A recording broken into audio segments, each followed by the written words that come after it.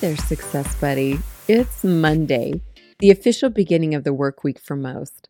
Interesting that I decided to start this bonus series on a week that I'm on vacation. I am ready for a fun-filled week of staycationing. There are two important things I want to share before we get started. Hopefully you've already reserved your tickets for my free 10 Guiding Principles for Leaving Nowhere Success Shop. Go to eventbrite.com for more information. Remember, success begins with investing in yourself. Second, I want to share a little Monday motivation tip with you. You're going to love this if you are visual and a lover of words. To keep me focused during the week, I leave myself success notes in places I'll see them throughout the week. The first and most obvious is on my computer. I stare at it all day. Some of the other suggested locations are on your bathroom mirror, in a cabinet or a drawer that you frequently use, or in your car.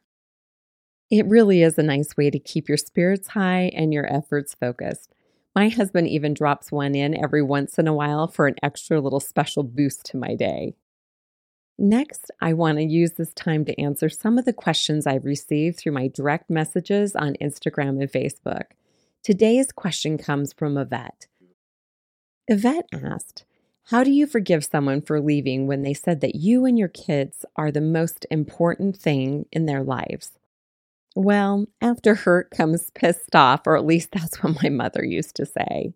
No, really, Yvette. The good news is that once you've moved past the shock and hurt, pissed is usually followed by letting go and eventually forgiveness. The most important thing to remember that someone leaving is their choice and that it wasn't your fault.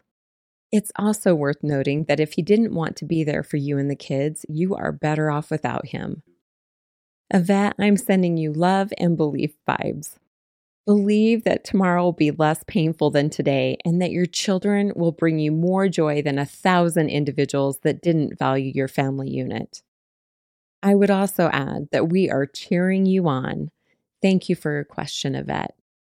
If you have a topic or question you'd like shared or answered on our Motivational Monday, drop me a message or leave me a message as part of your podcast review.